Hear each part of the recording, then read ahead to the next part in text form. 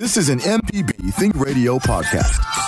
To hear previous shows, visit mpbonline.org or download the MPB Public Radio app to listen on your iPhone or Android phone on demand. The legal information presented on In Legal Terms is meant to provide general information about the topics discussed and is not necessarily the opinion of Mississippi Public Broadcasting. The information conveyed does not create any type of attorney-client relationship. Please consult an attorney provider before making any decisions about your specific legal questions.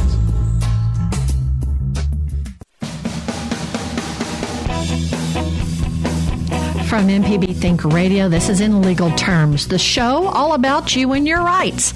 I'm Liz Gill with Professor Richard Gershon from the University of Mississippi School of Law. He'll be joining us via Skype. Today, we're going to talk about the First Amendment, and the First Amendment has quite a lot to unpack. Congress shall make no law respecting an establishment of religion or prohibiting the free exercise thereof, or abridging the freedom of speech or the press, or the right of the people peaceably to assemble and to petition the government for redress of grievances. Well, with all of that, we're going to focus in today on the abridging the freedom of speech or of the press. We're going to talk about, is Facebook the press? Is it just newspapers? Is it CNN and Fox News? What if you tell a lie publicly? Are you protected for that? What if you thought what you said was the truth when you said it? Well, get into that. Professor Gershon, are you there with us today? I am, Liz. Good morning. How are you? Good morning. We're so glad that you're spending your spring break with us. Well, that's why you're stuck with me, is because it is spring break. And but I'm glad to be here, and this is an important topic, and one it's worth revisiting periodically is the freedom of the press, but also how it relates to state defamation laws and what is protected free speech, and then when can I be liable, that is LIA, liable, for libel, LIBEL, or slander. So I'm happy to talk about those this morning. Well, let's go ahead and jump into this a little bit. Now, some people say it shouldn't, but the law changes. It adjusts over time. And recently, I understand that Justice Clarence Thomas stated that the way we interpret the First Amendment should change. So what is the current law as respect to free speech, and what does he think it should be? Well, Liz, it's especially what he was talking about was the way the press, publications in the press particularly, and both of these situations involve the newspaper press, but it could be any kind of media. But so what Justice Thomas was talking about was a McKee versus Cosby. We all know that Bill Cosby, unfortunately, had lots of legal problems and was, a predator. And I think we were all disappointed with that. But his lawyer wrote a letter to a newspaper saying that Ms. McKee was a liar, and she wanted to sue the paper for publishing that letter. And the Supreme Court said, well, that's protected free speech.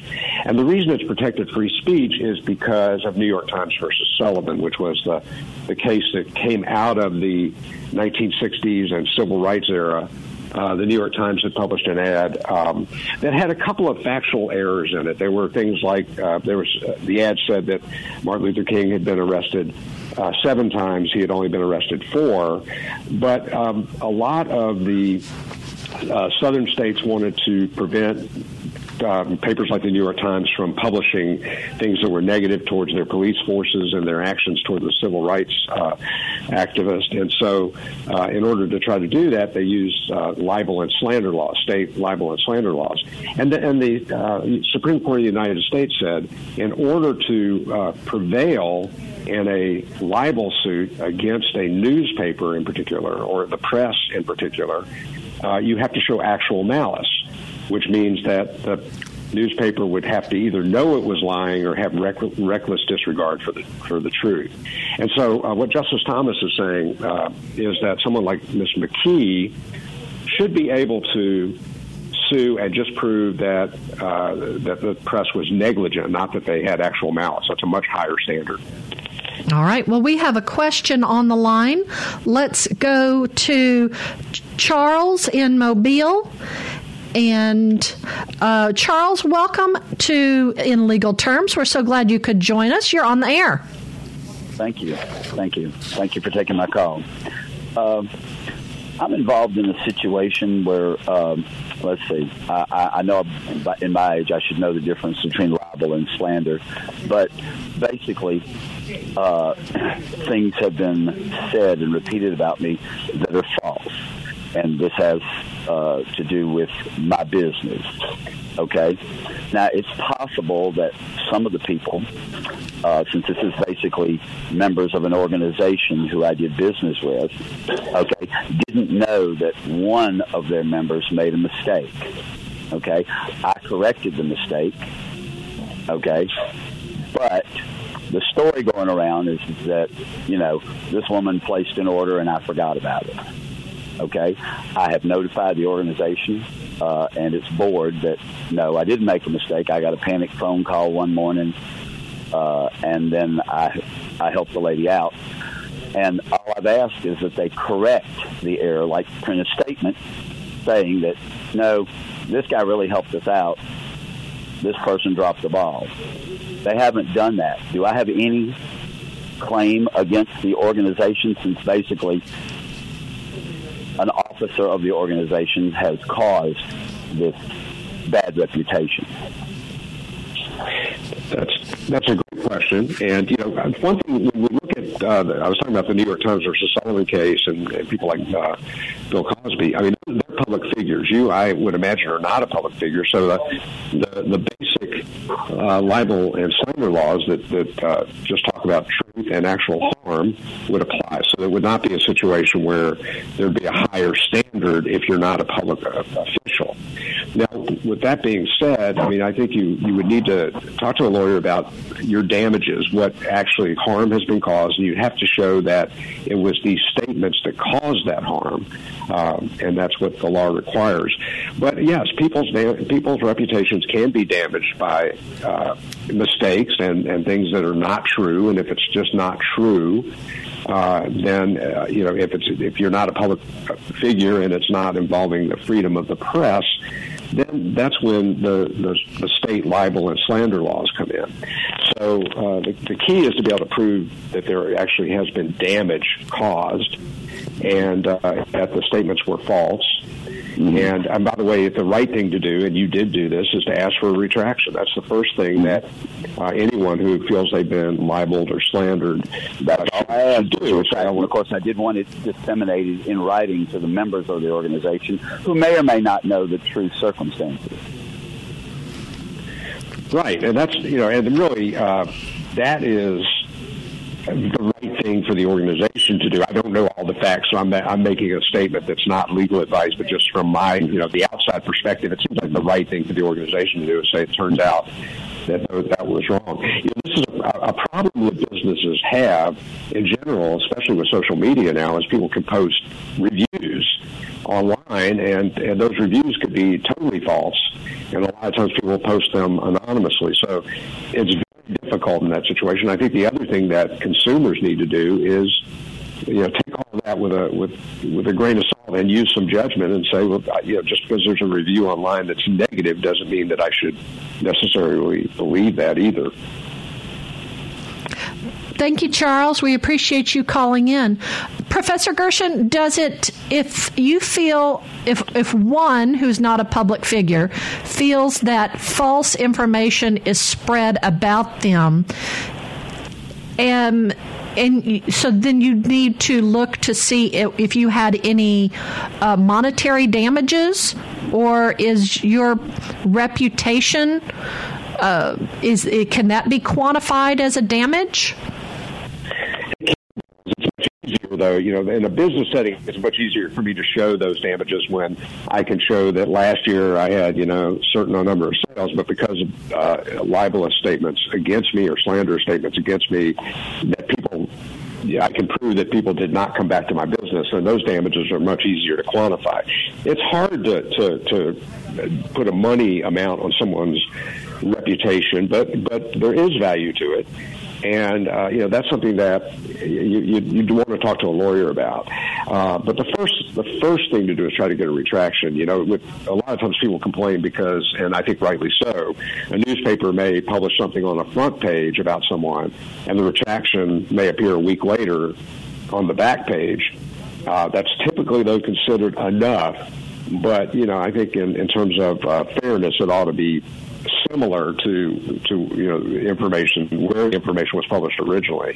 Yeah, that's what I was going to say. If for reparations, all you wanted was a statement to clarify the actual facts of the case, would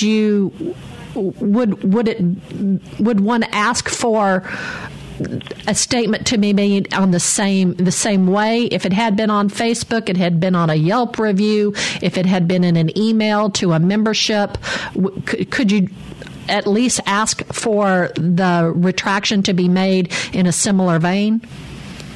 I think that's right. Yes, you would, and hopefully that's what the organization would do. Especially, if they weren't being malicious, but they just published the information by mistake, maybe some bad fact checking or something like that. Then that retraction could take place. And social media sites, and I know we'll get to this later, really are, to some extent, they try to distance themselves from what is published on their site. But they can be held responsible, and that's something that I think is an important thing for Yelp and companies like that to remember. They try to separate themselves and say we're just a platform and we're not the actual publication. All right. Well, Jim and Charles, hang on. We're going to continue our discussion of free speech after our break. If you have a question about the laws concerning libel or slander, give us a call at 1-877-MPB-RING. Don't forget the 1. Don't forget the 877-672-7464. You can also send us an email to legalterms@mpbonline.org. How long has there been civil actions for damages from defamation? We'll tell you after the break. You're listening to In Legal Terms on MPB Think Radio.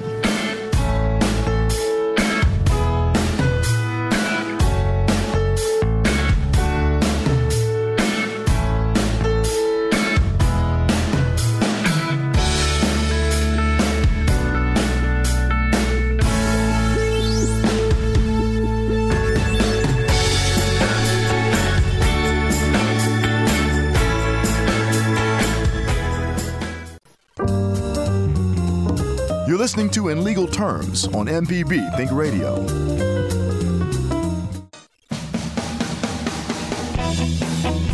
Welcome back to In Legal Terms. Not everyone has the chance to listen to our whole show live. If you've missed any of our program, you can listen to the show at mpbonline.org/inlegalterms. It's also available on the MPB Public Media app, as are all our local shows. I'm Liz Gill here with Professor Richard Gershon from the University of Mississippi School of Law. Now, in England, as far back as the reign of Edward I in 1272 to 1307, civil actions for damages seems to have been relatively frequent. So, Professor Gershon, this isn't a new topic. It's not a new topic at all, Liz. It's really important, and especially with written defamations, because they can be so broadly disseminated, and now with electronic media. I do want to make sure I correct one thing, or at least clarify one thing I said right before the break, and that is Yelp was sued for defamation, and the California Supreme Court actually held that they can't be forced as just a platform to take down. They could not be forced, this was 2018, to take down a bad review that turned out to be defamatory. And the U.S. Supreme Court this year refused to take up that case. Now, that doesn't doesn't mean it won't at some point. Some state might find Yelp responsible, because that, to some extent, also will depend on state law. So, I just think it's something that these platforms really need to take seriously and try to monitor things that are posted on their sites, because I think that's a changing area of the law. We probably need to get my colleague Stacey Lantane back on to talk about those issues, but it's just something to keep an eye on. All right. This morning we're talking about free speech, libel, slander, and we have Charles from Jackson. Charles, thanks for calling In Legal Terms. Go ahead. You're on the air. Okay. Good morning. Thus far, there's been, in the conversation, there's been a distinction made between private and public discourse. And, I always be thinking that what's good for the gander is good for the goose. Private individuals can be held liable for saying things that may or may not be true that can cause harm. Public officials, the things they say or do not say, I think in some cases can affect society much more than say a private individual saying something. And I guess through the Constitution, we have no way to hold them accountable for what they say or what they do not say. They can tell us tales and get away with it. Just listened last week with some individuals now have been sent to jail because they lied before Congress. Well, some people will say congressmen get up in front of us all the time and tell us lies, and that appears to be okay. Would you give us some history on that? Why public officials cannot be held accountable for what they do? Because again, I think that affects society much more than, say, a private individual saying something. And I will hang up and listen. All right. Thanks, Charles. Are there two different standards, one for public officials and one for private officials or private people? That's a great question, and I'm glad Charles raised it. Actually, there are sometimes we give some type of immunity to people who are public officials, but yet they are responsible if they, lying. This is where we, as a society, need to really look behind what is true and what's not. To use our abilities to do research, to use our abilities to check facts, because the point of the Constitution is let's allow speech. Let's allow the free market of ideas. Let's allow people to put out their information for us to decide what we agree with, for us to decide what we think is true. And yeah, it is true that we have public officials lie to us, but I think there's some responsibility on our part then to address those lies and to not vote for those people again, and to make sure they're held accountable for those lies. And we use our free speech rights to do that. So the idea is not to try to prevent people from saying things that are not truthful, but to actually make sure then that we use free speech to counter those false statements. And is there a difference between lying about someone and lying about yourself?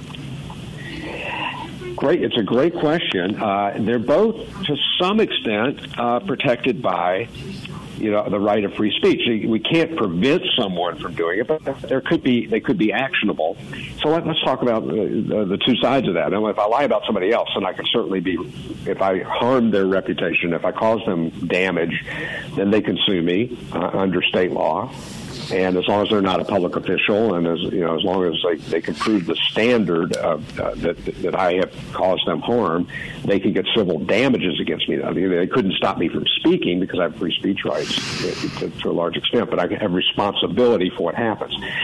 But about myself, there was a case, the stolen valor cases were an interesting example where there was an attempt to say that it's criminal to hold yourself out as having served in the military if you haven't.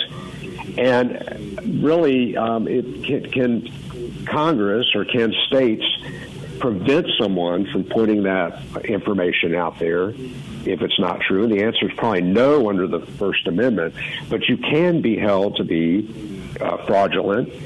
You can, if you've got a job based on that false resume, you can be fired for it. So there are consequences to that free speech, and I think that's the balance that we have to try to meet here when we look at the First Amendment versus defamation or even lying about yourself.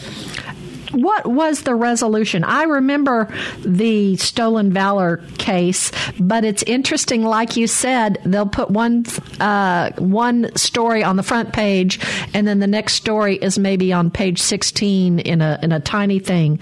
It was a former military gentleman who had run for office and was on a water commission at a state, and he had said he had received the Congressional Medal of Honor, and at that time there was this Stolen Valor Act that said if you lied about this kind of thing, there were penalties, there were legal consequences, and he was convicted of that or pled guilty to that. But what was the next part of the story?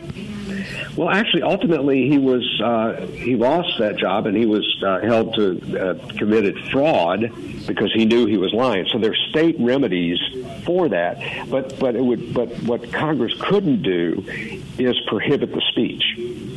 So it's really Congress can't make a law that says you can't tell lies because that's part of free speech, and that would be a limitation on free speech. But then the state or other entity, even Congress itself, could say, but if you tell the lie and you got a job because you got because you told that lie, or you induce someone else to invest in your company based on that lie, then we can hold you to have committed fraud. So there are consequences to that lie. We can't make a law that prevents speech up front, even if that speech might be not true. And that's very interesting. If a individual were running for public office and told a lie and got elected because of it, I suppose that could be someone would have a standing to sue in their own state. That's right. And the thing about it is, it's interesting because I think about it all the time. We have free speech rights. You think about this all the time. Well, not all the time. I also think about other things. But when people post on social media, if they're employees, they have a free speech right to put out information. I have a free speech right to post on social media as well. But if I do something that brings bad repute to my university, I could be fired for that. There are certain rules and regulations that could affect my employment, even though I have that free speech right. So what I think people lose sight of is there are consequences to exercising this right to free speech. Just because you have the right to do it doesn't mean that there's no punishment for abusing that right or doing something, whether it's lying, committing fraud, or bringing bad reputation to your employer.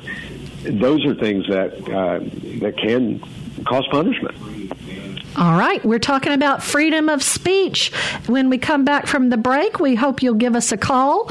Our number is 1-877-MPB-RING. That's 1-877-672-7464. And call us with your questions.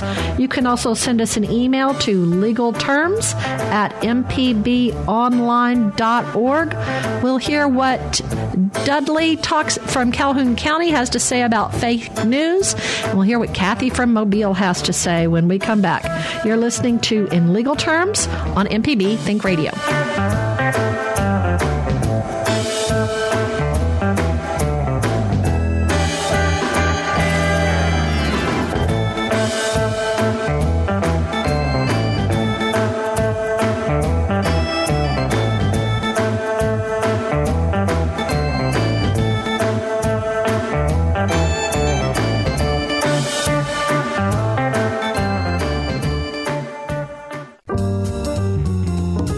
Listening to In Legal Terms on MPB Think Radio.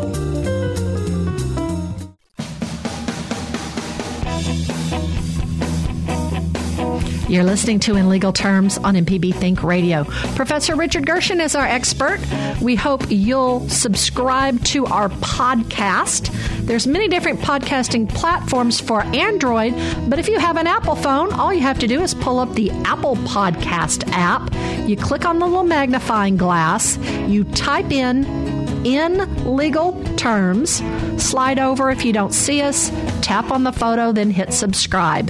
This morning we're talking about free speech, and we've been talking about if you are damaged because of lies that another has told, how can you prove your damages?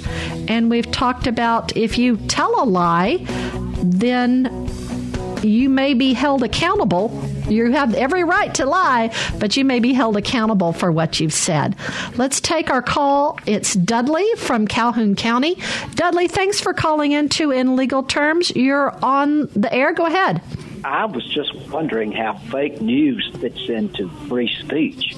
That's an excellent question, whether it be American or Russian or from someplace else. What do you think, Professor Gershon?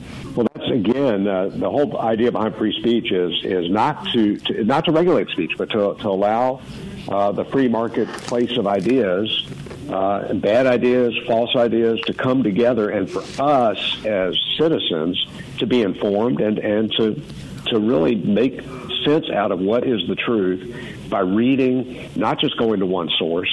I think far too often people get all their news from one source because that's who they believe. But I always say don't believe everything you think, and do some work behind it. There's enough information out there. There are certainly sources of the news, and I'll say one that I listen to regularly is NPR, because I think NPR is very balanced and not biased, and really does try to get the facts and presents good information. And I always learn by listening to NPR. So there are so many sources out there, and some of them do present false news. Some of them are more about entertainment than news. But that we shouldn't say they can't do that. Instead, we should say, I need to listen to these ideas, and I need to decide which ones actually make sense to me and which ones are verifiable about the facts behind them. Thanks, Dudley, for calling in. Professor Gershon, I was speaking with one of the pediatricians who is on our Southern Remedy show on Thursdays, Dr. Morgan McLeod at 11 a.m., and when I had my kids 20-something years ago, there were books from reputable pediatricians that T. Barry Brazelton and Penelope Leach, or before that there was Dr. Spock, and people recognized the authority of these individuals and took these individuals' advice. And I asked the pediatrician, well, what do parents now do? And she said they just listen to whoever is talking on the internet. So, recognizing where your subject information comes from, where are you getting your facts? Are they a journalist, a reputable journalist from a reputable organization, or do you not know where they come from? That's right. And I think that's up to us. We need to be informed consumers of information because there's so much information out there. But we don't want to stop the flow of information. That doesn't serve the best interest of a democracy. What really serves the best interest of a democracy is an educated populace that actually takes the time to do some analysis themselves to decide, what is true and what's not true. All right. Let's go to Gary in New Albany. Gary, thanks for calling into In Legal Terms. You're on the air now. Go ahead. Yes. How you doing right now? On the subject of free speech right there, we all privileged right there. We just voice out, read the lesson out, and saying right there from my little clique. And everybody got a little clique, and they got their opinions. But then again, I see what you're saying right there about information right there that the politicians give, but we can't understand, right? It seems like America can't understand, right? But we were all raised in different cliques, and it comes to the point where everybody got a different opinion, and we just pick it out. But I don't know how you censor this right there. It's no censor. I think I understand where you're coming from, Gary. One person may see a truth, an event, an action from one point of view with their background, their expectations, and another individual may witness the same thing, but from who determines what's wrong and what's right? Right. Well, that's a great question. I've got a thing in my head. Who determines what's wrong and what's right? And you know what? This has been going on from day one, I guess, at a time. Who determines what's wrong and what's right? Who is the judge? I don't care how much education you got. I do not care how illiterate you are. But then again, we stand at a point in life that we look at the situation right there because we all come from different cultures. It's time to come together and different faces in life. Like we have to sit down right there at the table and break bread and understand. All right. Thank you, Gary. We appreciate that. Let's bring in a little bit of dictionary, Professor Gershon.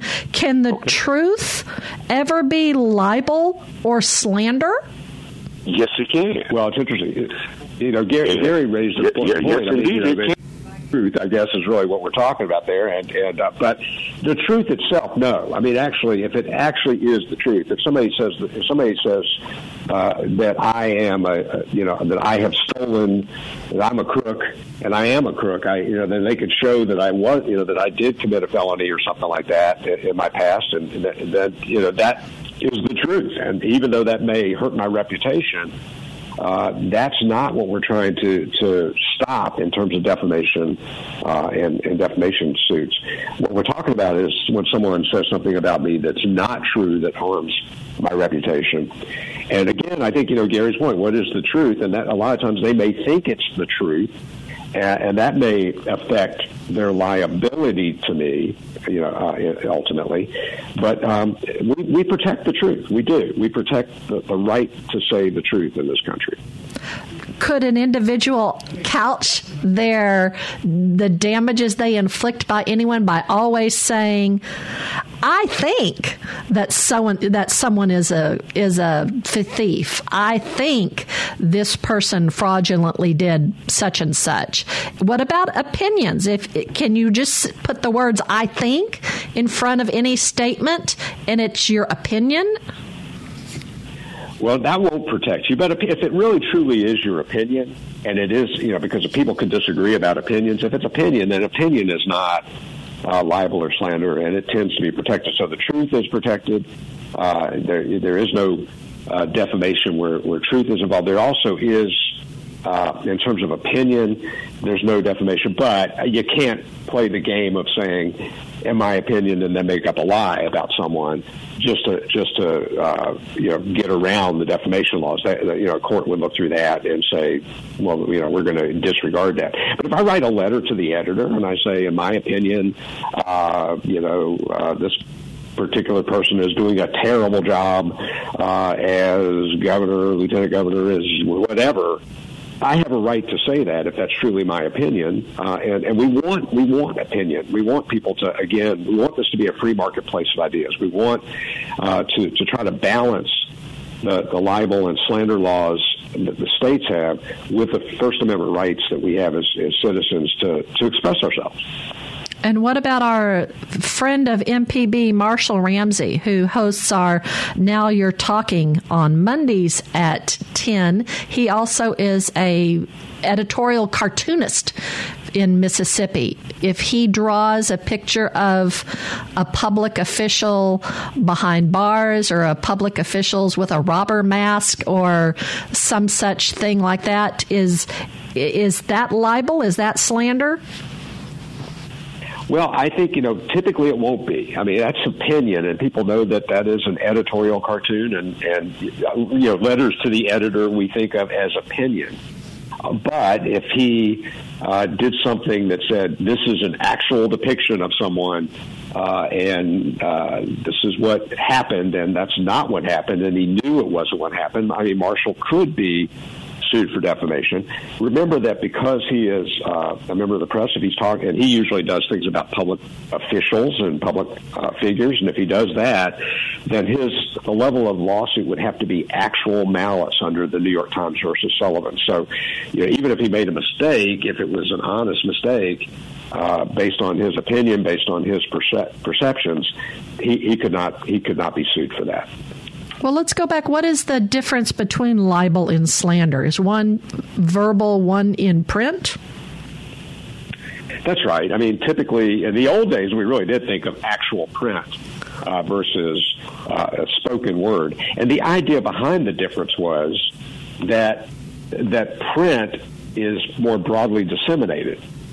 And if I say, so that's really it. On the radio right now, we hope there are a couple of listeners, or not, more listeners than just you and me talking. So, if I'm standing in the hallway here and I say something defamatory about somebody else in the hallway verbally, and the only people that hear that are the two of us plus maybe one other person, I can be sued for slander, and I can have committed defamation, but that's going to be much more limited.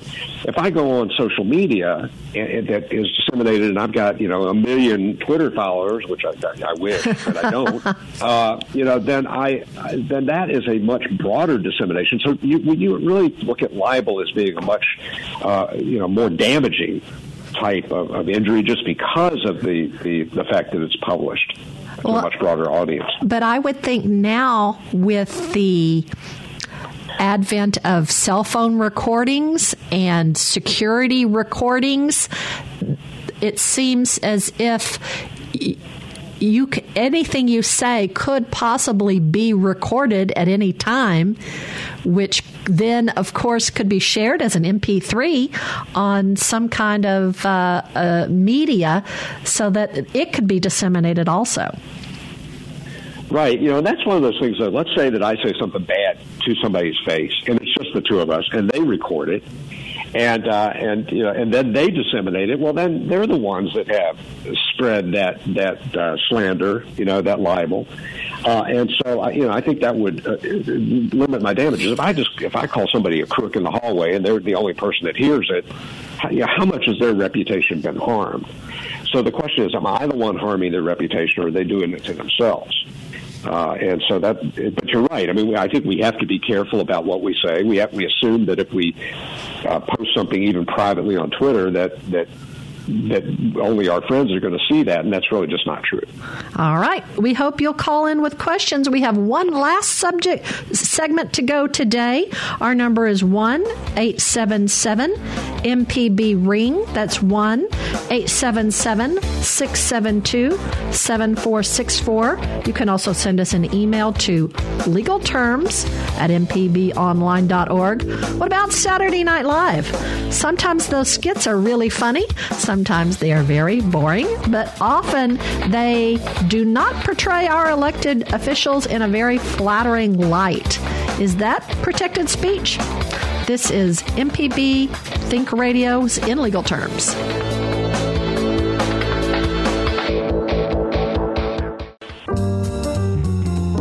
You're listening to In Legal Terms on MPB Think Radio.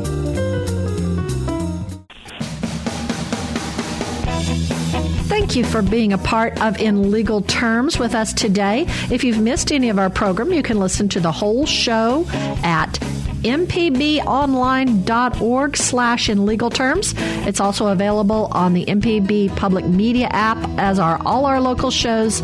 I'm Liz Gill, here with Professor Richard Gershon from the University of Mississippi School of Law. We're talking about the First Amendment, free speech. We're going to move on to defamation, parody, and satire right after we take a couple of calls. Let's go to Alan in Memphis. Alan, thanks for calling in today. You're on In Legal Terms. Go ahead. Thanks. I had another question about the whole fake news thing, if that's all right. So I understand Donald Trump, he says fake news all the time. Why do these news outlets, Wall Street Journal or whoever, that he's saying fake news about, why don't they sue him? Because he's bound to hurt their revenue by saying these things about them. And vice versa, if they are saying these things and they're false, why doesn't he sue them? It's a great question. I think it really does come back to that First Amendment protection. I mean, first of all, let's look at the press, because I think one of our greatest protections against a government that is a totalitarian government is free press. There is no free press in North Korea. There's no free press in countries like that. And so with the free press comes the problem that sometimes what the press prints may not be completely true. Sometimes it's downright false.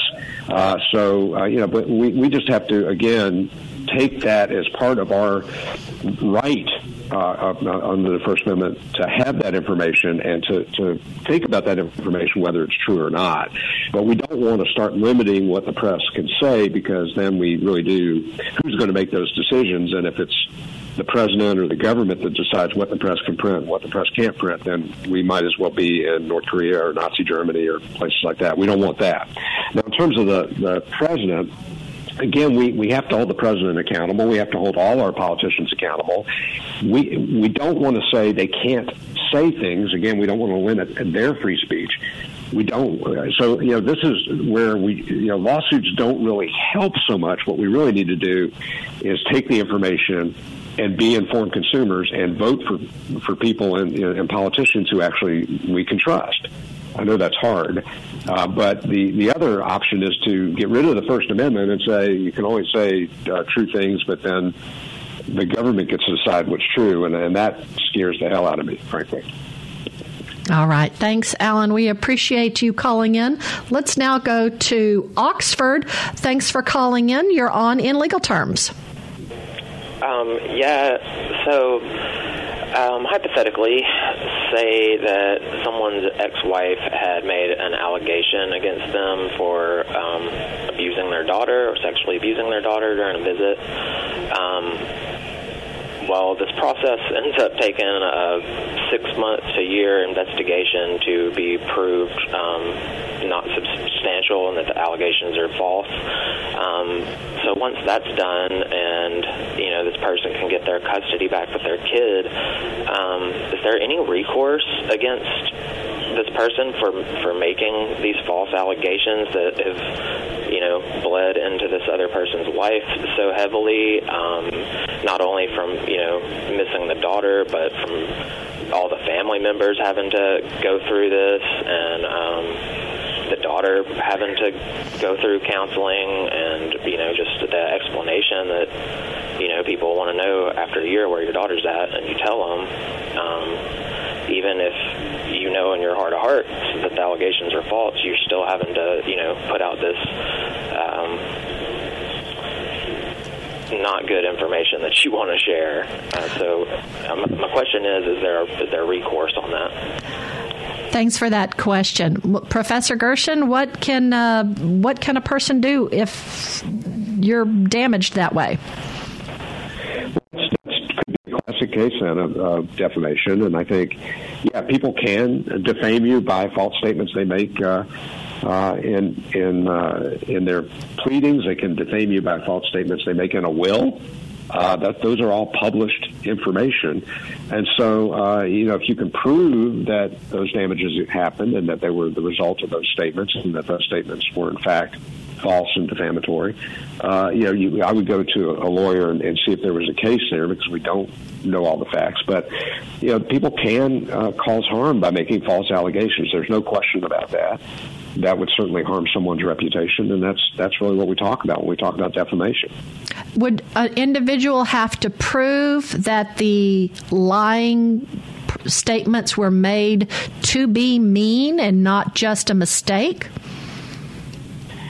Not necessarily. I mean, that's where if it was a newspaper and it was under New York Times versus Sullivan, there has to be actual malice. But if I just make a mistake and lie about somebody, though, not and hurt their reputation, it turns out not to be true, that could be defamatory, and I can be sued. So if it's just me and another person, I don't have the same protections that the news media does when they're talking about a public figure, and it doesn't sound like there's a public figure involved in here. Then we're back to just the standard standard of typical defamation, not actual malice, and that means that if there is a lie that causes harm, and you can show that causal connection, you can show their damages, then there could be an action there. All right, let's go to our last call of the day. Lee from Woodville. Lee, thanks for calling in. We appreciate you being part of In Legal Terms today. Go ahead. Good morning. Good morning. Professor Gershen, I'm going out on a limb of getting away from most of what you're talking about. I'd like for you to define for the audience what intellectual properties are, intellectual law, and also the part of individual judiciary. Let us know where America stands with that, with the closed-up world out there. And I'll hang up. No, I wish I could answer all your questions. And in we actually have a class on intellectual property that my colleague Stacy Lantain teaches, and that's a 15-week class, and it's actually you can break it up into several classes. So I'll quickly say that intellectual property is property that it's not something you can hold, like furniture is considered personal property, and land is considered real property. Intellectual property is just another class of property that we try to protect, and that is someone's ideas, their original writings and music, their ideas that become inventions like patents.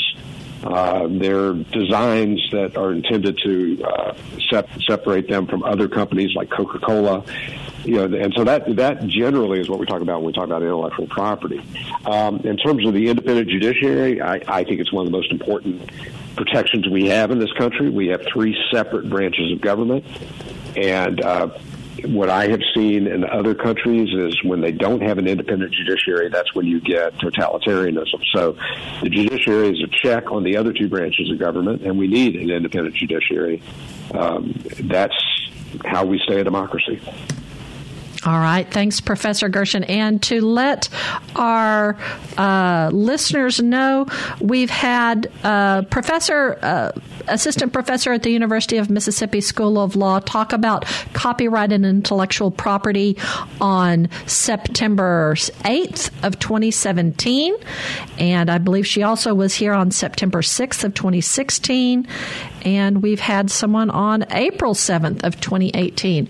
So if you listen to our podcasts, if you go back to our website, mpbonline.org, we've got a wealth of topics and information that you can go back and listen to. All right, Professor Gershen, we have 45 seconds. What would you like to leave us with for talking about the First Amendment and freedom of speech? Well, Liz, you mentioned satire, and the one thing that we have to protect as free speech in this country is satire. If people know that you're kidding around and that you're being humorous, comedians couldn't exist, Saturday Night Live couldn't exist without satire. Can they go over the line? It's possible, but the Supreme Court has said if parody and satire are protected forms of free speech. All right. Well, this is going to wrap us up for today for In Legal Terms. We love having guests, but it's fun just having you tell us what you know, Professor Gershen. It was great being here. Thank you. All right. Well, while he's on spring break, I hope he uses lots of sunscreen. This is going to wrap us up for In Legal Terms. Our call screener for today has been Michelle McAdoo, and our board engineer in Jackson has been Jay White. I'm Liz Gill, and up next is our Tuesday Southern Remedy show, relatively speaking, but we hope you'll join us again next Tuesday at 10 a.m. for In Legal Terms on MPB Think Radio.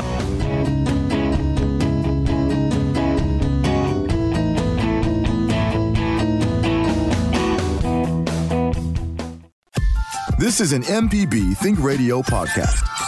To hear previous shows, visit mpbonline.org or download the MPB Public Radio app to listen on your iPhone or Android phone on demand.